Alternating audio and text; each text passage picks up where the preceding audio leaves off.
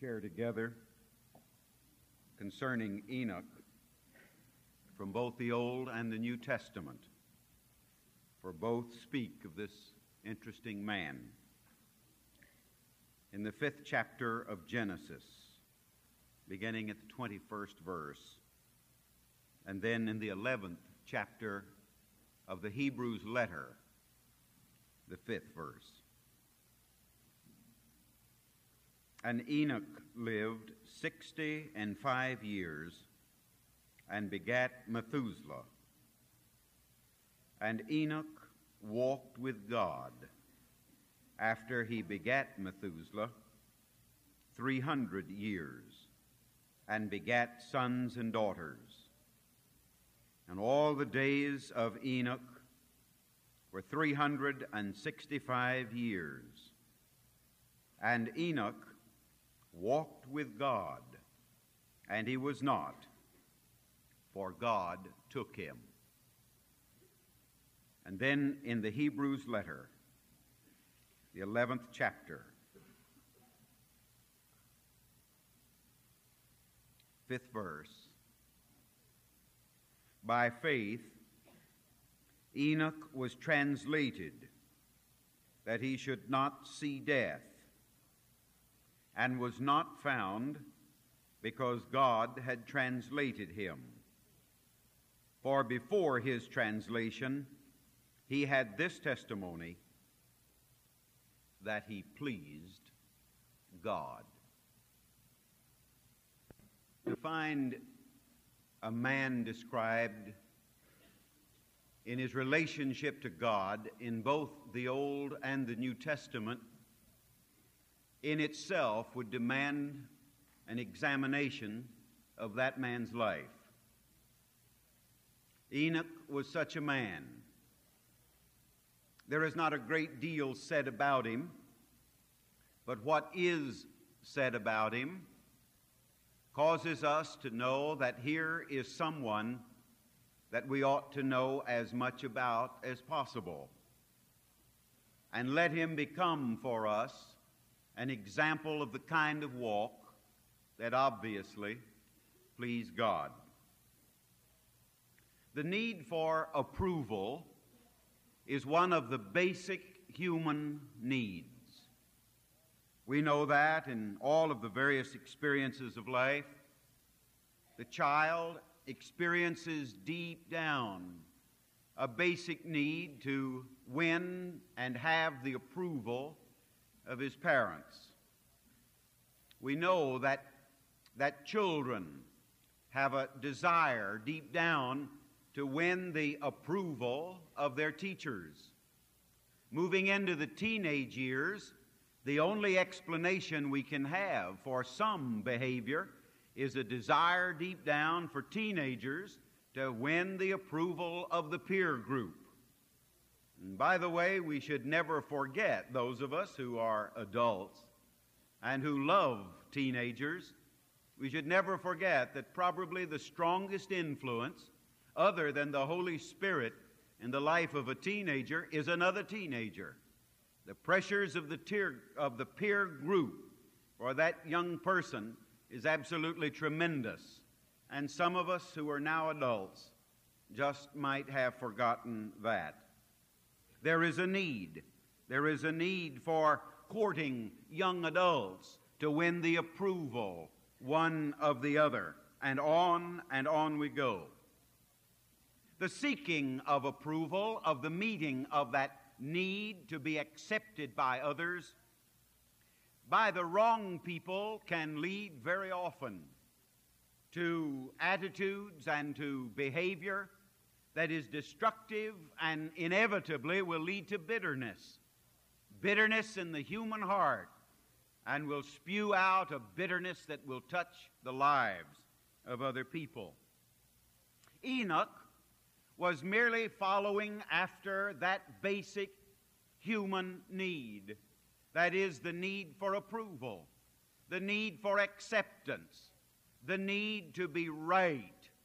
And he translated it in such a way in his own life that he was able to enter into that kind of fellowship and relationship to God where he could be on good terms with God. We have a very simple statement. It's not an argument. There are not a lot of verses about it. There's not a great deal of history that goes into the makeup of it. It's just this truth in this wonderful 11th chapter of the Hebrews letter. By faith Enoch was translated that he should not see death, and he was not, because God had translated him. For before his translation he had this testimony, that he pleased God. That he pleased God. Now, when I go back into the Genesis passage and read beginning at the 4th chapter and going through the 5th chapter, as we have the list of the genealogies beginning here at Adam.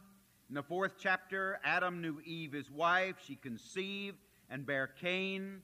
And from that on down to the time when Enoch is born. And then it says Enoch begat Methuselah. Enoch was the father of the man who lived the longest recorded time span in the history of the earth. And by the way, had you ever stopped to realize that in all likelihood, that if sin had not played such a prominent part in that time, in that generation, and that God had not ended the world and destroyed the world by a flood, it could have been that Methuselah would have lived a lot longer. That's right. On and on.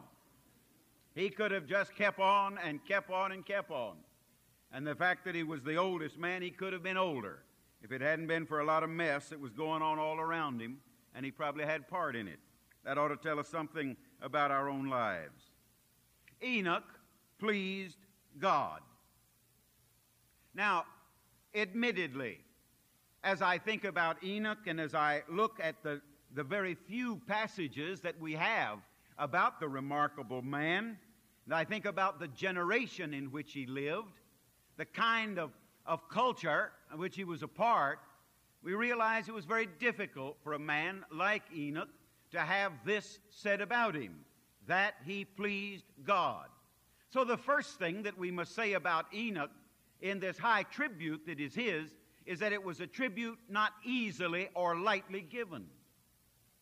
That he lived that kind of life that truly made him worthwhile.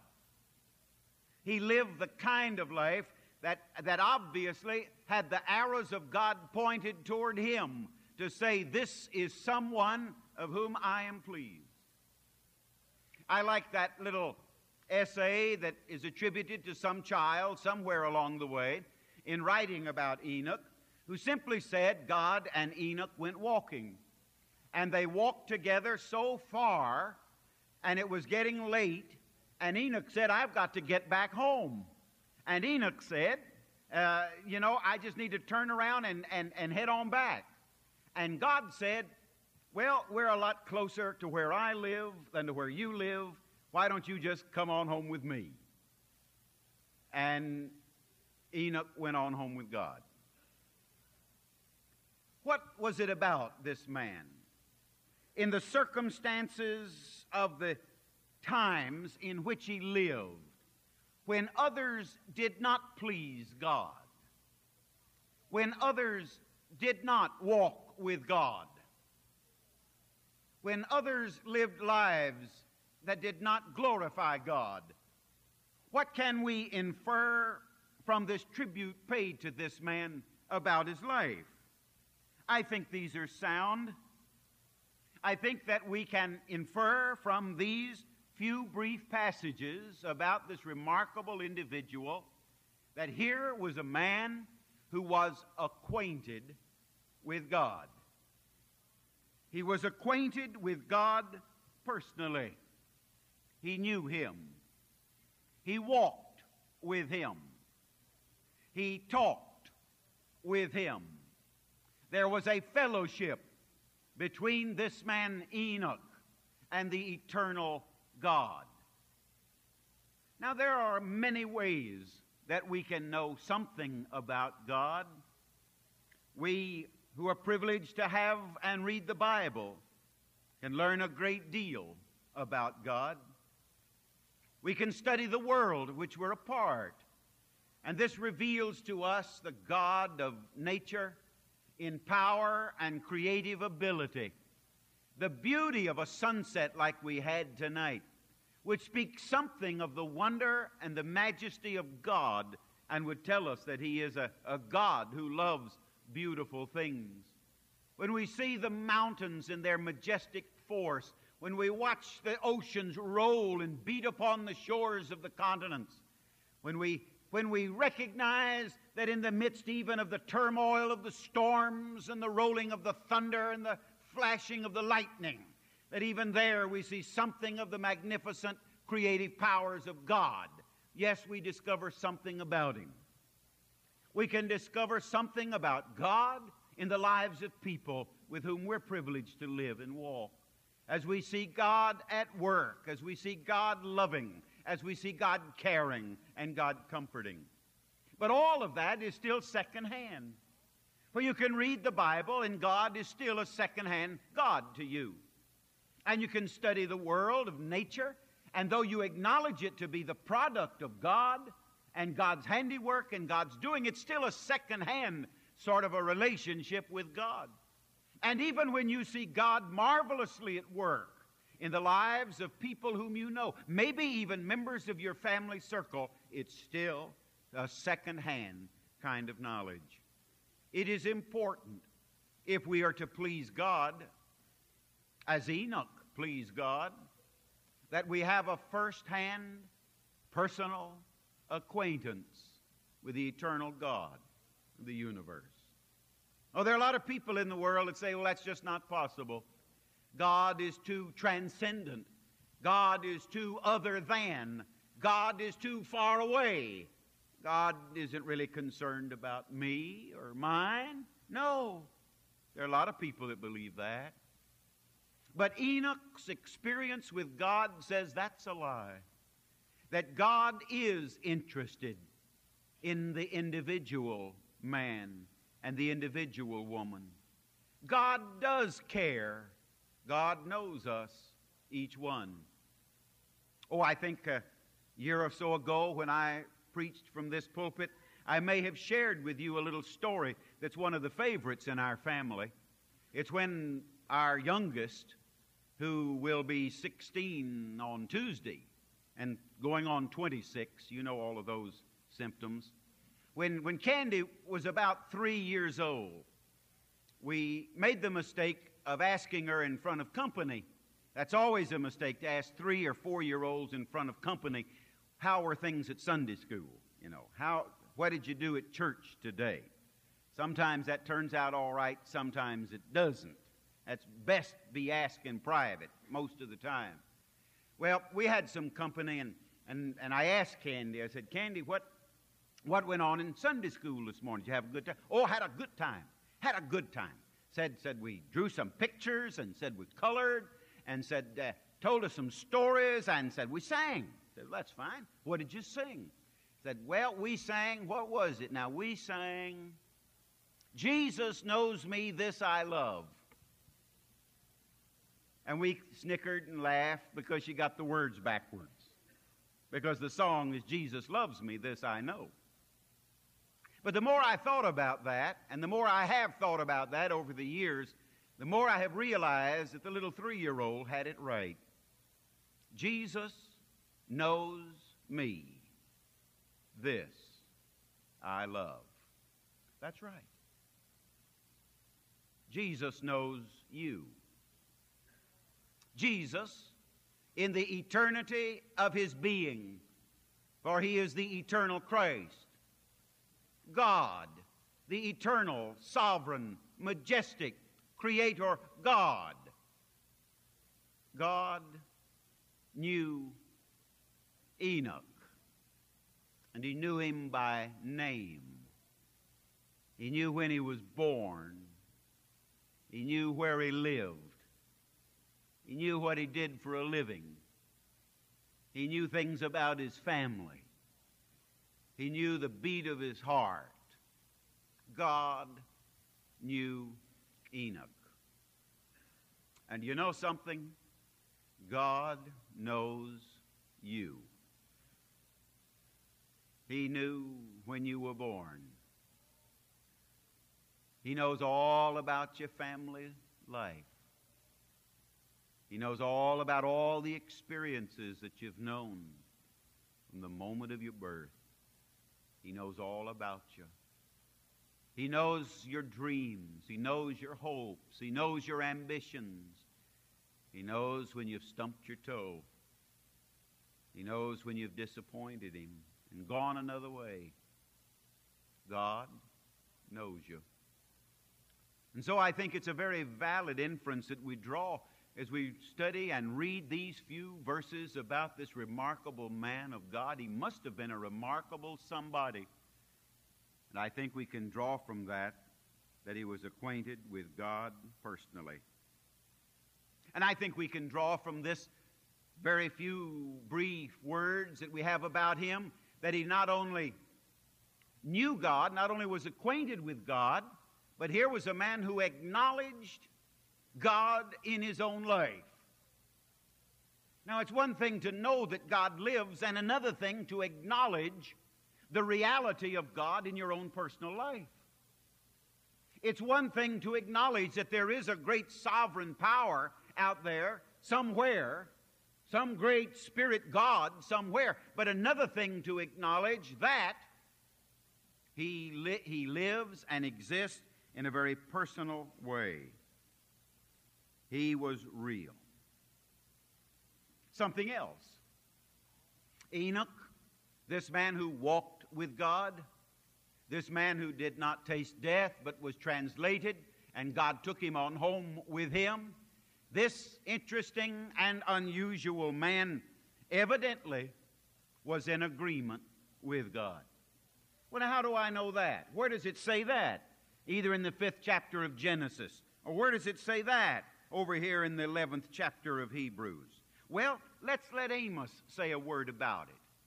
You know, the Bible is its own best commentary. That as we read the Bible, we'll pick up a line here and a word there, and an inference over here that relates perfectly to what God's talking about in the totality of His revelation to us. And so I listen as the prophet Amos said one time, "Can two walk together except they be agreed?" Can two walk together except they be in agreement? Now, you see all of the kind of spiritual fallout that verse gives us? Happiness in the home between a husband and a wife comes when we have the basic agreements about the most important things. Of course, there will always be differences. Of course, there will always be shades of opinion and differences of opinion. That's what life's made up about. But on the basic issues of life, there are those basic agreements that allow a man and a woman to look each other straight in the eye and to give love one to the other and to squeeze each other's hands and to walk the pathway of life together because they're in agreement about the major and the vital and the important issues of life.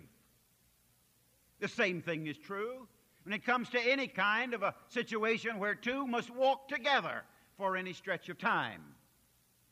In a business agreement, two business partners that do not agree on how the business ought to be operated or the end results of it or the ethics that are involved in the operation of the business, pretty soon there's going to be an explosion that'll take place because they're not in agreement about the basic things.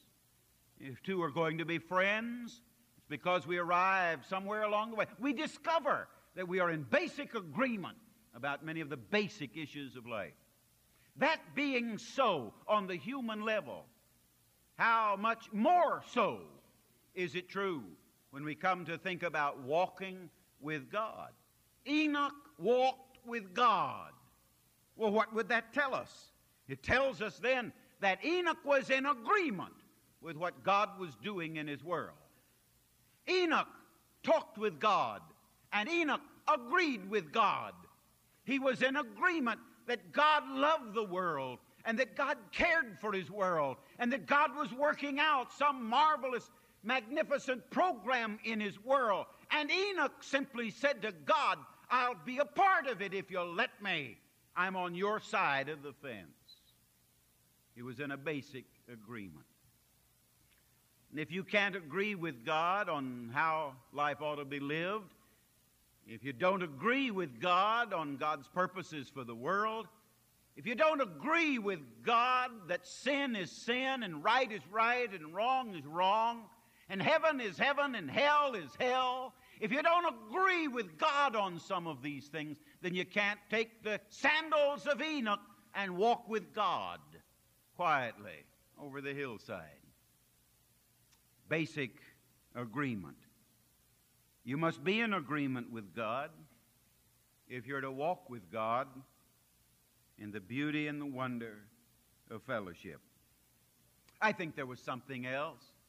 The only reason why God Himself would pen that beautiful, beautiful line that we associate totally with Enoch's name, that he walked with God, that he pleased God, I think the reason for it was that Enoch not only was in agreement with God. You know, it's possible to be grudgingly in agreement with another individual, but Enoch genuinely appreciated and adored God. He genuinely adored his God. Why does this church exist? Why, just a few brief years ago, did people have a dream in their hearts that there would be a church here? What's the reason for having a church anywhere? Here, or downtown, or across the city, or any place on the face of the earth. Why? Why a church? Well, a church does many things. A church is many things.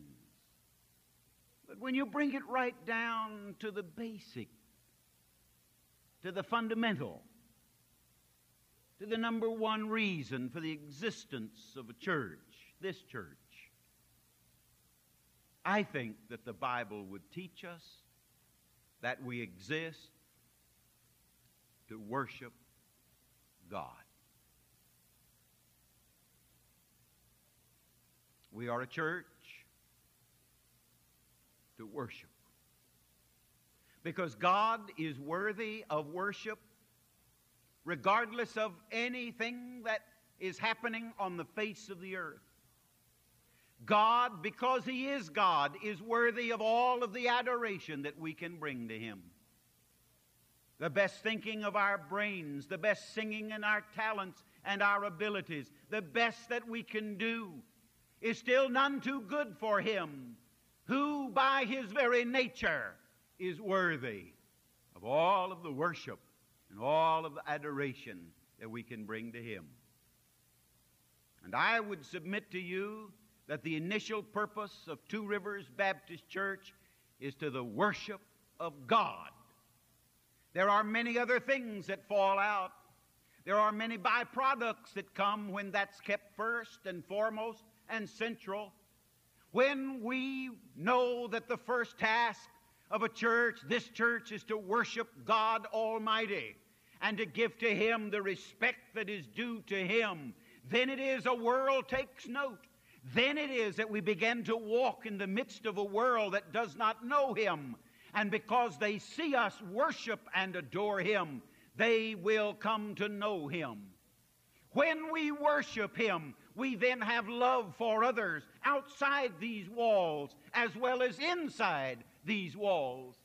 When we worship Him, then all of the ministries and all of the activities and all of the everything that engages the attention of any of us in any of the various organizations or aspects of the life of the church, it finds its true place only when the first objective of it all is to worship God. We exist to worship God. And Enoch pleased God because he not only knew him personally and individually, but because he adored him and he worshiped him. And so as Enoch has received from the Scriptures these marvelous truths, we look to the Scriptures to tell us how we can live lives, how we can walk with God so that we will be pleasing to Him. In this 11th chapter of the Hebrews letter, let's look at one or two other verses.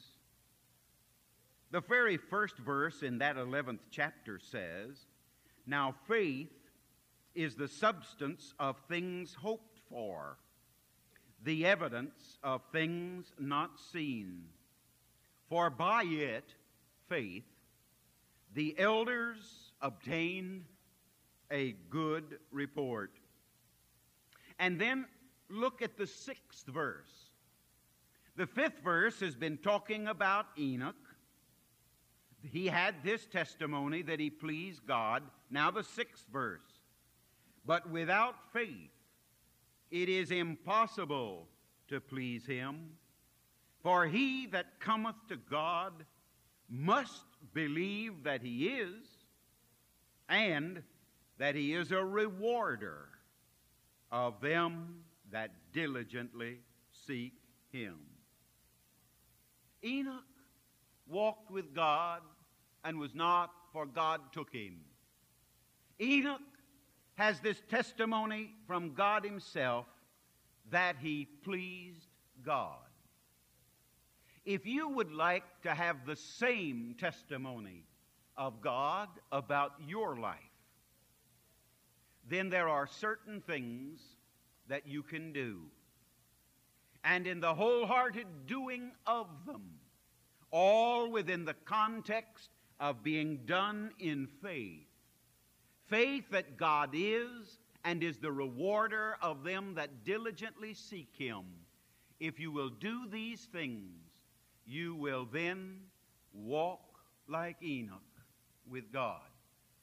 Everything I mention is worthy of about an hour's discussion. I put you at your ease. I just want to list them, but they're worthy of remembering. The believer, if you would walk with God, you must walk in faith. Paul, writing to the church at Corinth, said, "For we walk by faith and not by sight."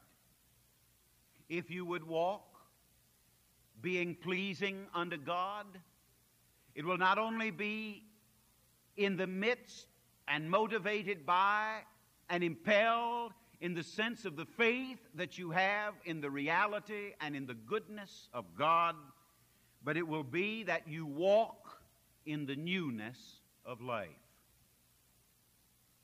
Here is where agreement comes into being. If I were to take a glass of pure, clean water, difficult to find these days, but if I had such a thing as an absolutely pure and clean glass of water,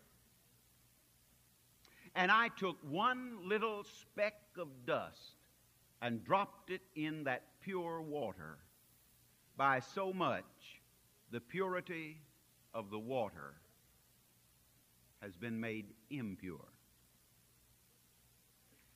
Now that's a simple illustration. I think we can all accept that. Isn't it true then that in the holiness of God, the purity of God, that if God were simply to wink at the sinner still in his sins, that if God were simply to nod indifferently to you or me, still with all of the stink and the stench of sin on our souls, and say, "Oh, it really doesn't make any difference. Come on into my presence." What happens to the purity and the holiness of God if such happens? By so much, He then becomes less pure. and less holy. So it is only then when we are in the newness of life, when our sins have been removed, not only are we forgiven when God says, I forgive, but something happens that in the blood of Jesus Christ, sins are washed away, and we are pure and righteous and clean. And because in the newness of life that we are in Jesus Christ, we then become fit to be able to walk in the company of God. So it is in the newness of life. If you would walk with God, you must have faith. If you would walk with God, you must experience the newness of life that comes only from surrender to Jesus Christ. If you would walk with God as Enoch walked with God, then you must remember that you would walk in the Spirit. Paul, writing the conclusion of the letter to the Galatians, Paul said, walk in the Spirit, and you shall not fulfill the law of the flesh. We walk in the Spirit. We walk in the Spirit of God. In the moment that we accept Christ as Lord and Savior, the Holy Spirit of God comes and takes up residence within us. Know ye not that you are the temple of God, that the Spirit of God dwelleth in you? That's what the Scripture asks. And so in the Spirit, walking in the Spirit, from level to new level, from plateau to new plateau, walking in the Spirit, in the trueness that all of that means, we then have the joy of companionship with the Holy Spirit of God that makes walking with God be something great and marvelous and wonderful. One of the great words of the New Testament as it describes the Holy Spirit is the word paraclete. Literally means one who stands beside to help. It moves into the Latin language as the word advocate. An advocate is one who is able to take our side of things. A lawyer is called an advocate because the lawyer stands beside us before the bar of justice and is able to plead our cause before the judge. The Holy Spirit is that for us. An advocate before the Father. One who stands beside us to comfort us. So you see, to be a Christian is to be then like Enoch, walking with God, to have the presence of God within us, for we are the temple of God, and to know the presence of God beside us as our strength and as our comforter and as our help. And so if you would be like Enoch, and if I would be like Enoch, where it might be said of you or me as we go through life that we please God, then our walk must be characterized by that beautiful and wonderful and often abased word of love. And walk in love as Christ hath also loved us is the admonition to the church at Ephesus. And Jesus gave this explicit word, that you love one another as I have loved you. By this shall all men know that you are my disciples, if you have love one toward the other. And so here we have it. Enoch walked with God in all that must mean, in the joy of fellowship, in the joy of conversation, in the delight of the give and the take of friend to friend. Enoch walked with God. It was said of Enoch that he pleased God, for he acknowledged him, and he agreed with him, and he adored him. And he is our example, that as we would please God in our walk with him, so then we must believe him by faith And so it is then that we must walk with Him and desire to serve Him, the walk of love and the walk that is in the light, because we are in His presence. Enoch must have really been somebody. And I'm looking forward to meeting old Enoch when I get to heaven, because I'd like to know a little bit more about a man where so few words are in the Bible about him, but those few words say so much.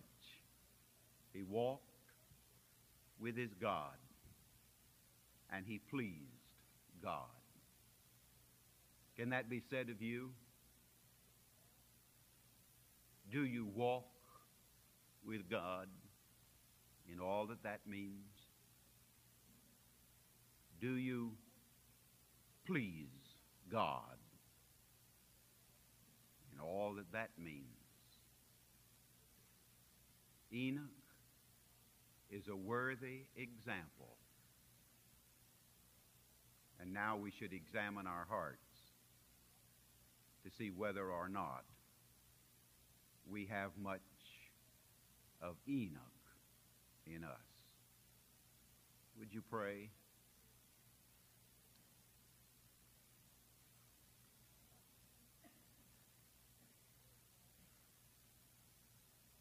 Can your name be substituted for Enoch's?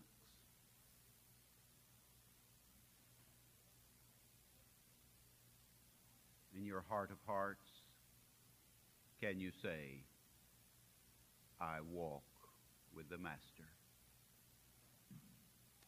I live as best I can to please the Master. Oh, thank God there are so many who can give the testimony of faith to say yes.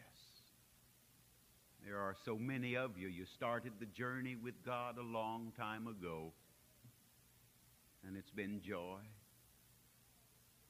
Mountaintops and valleys, but God's always been there. Wherever, however. And so there are a lot of you like Enoch in this room tonight. I thank God for you. And it's not some kind of a false pride. It's the joy of what Christ has made you to be. Thank God that it can be said of you as it was said of Enoch. This is a part of your worship and your praise and your adoration. But if tonight your walk is not with God, if you had rather have the approval of others than the approval of God, and you know it,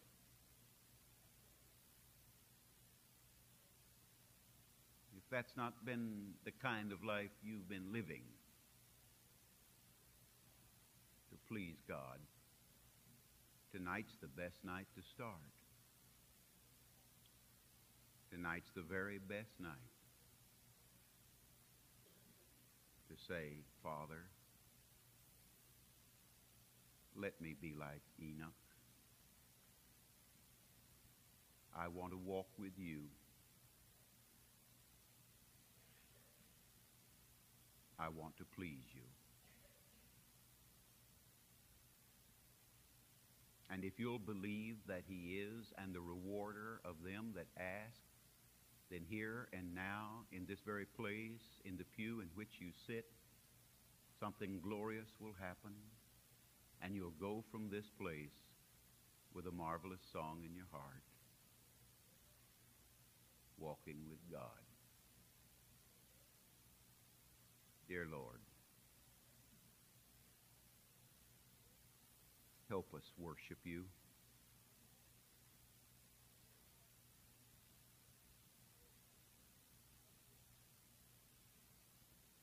Dear God, forgive us when we've trotted off with this one or that one, and we've lived lives that have not brought honor to you. Dear God, forgive us when we've not had the desire in our hearts to walk with you in a daily sweet companionship, when we've not pleased you. Help us, dear Lord, for we want to walk with you. In Jesus' name. Hymn number 182, The Savior is Waiting. He's waiting to walk with you. He's waiting to talk with you. And He's waiting to save you. And He's waiting to lift you and waiting to ennoble you. And He's waiting to give you something you've never had before. The Savior's waiting. What do you do with His invitation? To love Him and accept Him, believe in Him and trust Him in that first-time experience as you come to acknowledge that Christ now will become the Lord and the Savior of your life. As a Christian, will you come knowing that the Savior is waiting to see what you're going to do in the matter of church membership, how you're going to really plant your life to serve Him and to honor Him? What better time than here and now in this place? Take a stand for Jesus. You who are longtime members of the congregation, what about your walk with the Master? It just might be that the simple word that you'd share with someone on the staff or with your fellow members here, I'm going to have a closer walk with the Master. And it's starting tonight. You just might want to make that your word by the grasp of the hand and return to your seat. But what a difference it'll make to the encouragement of us all. We're going to stand and sing, and however God leads you is the way you ought to respond as we stand and sing. Come.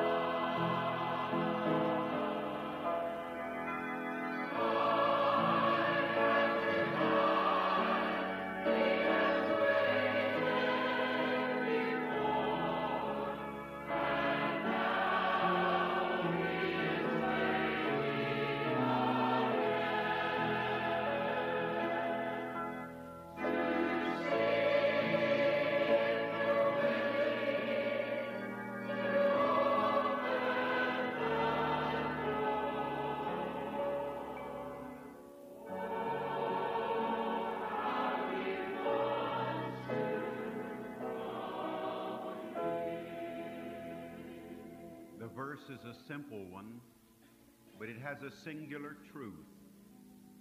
Enoch walked with God. Oh, anywhere you are, right where you are, you can and should make the decision that you ought to make for the Master. But there's something that puts it in concrete, that lets the influence be felt in the lives of others when we walk.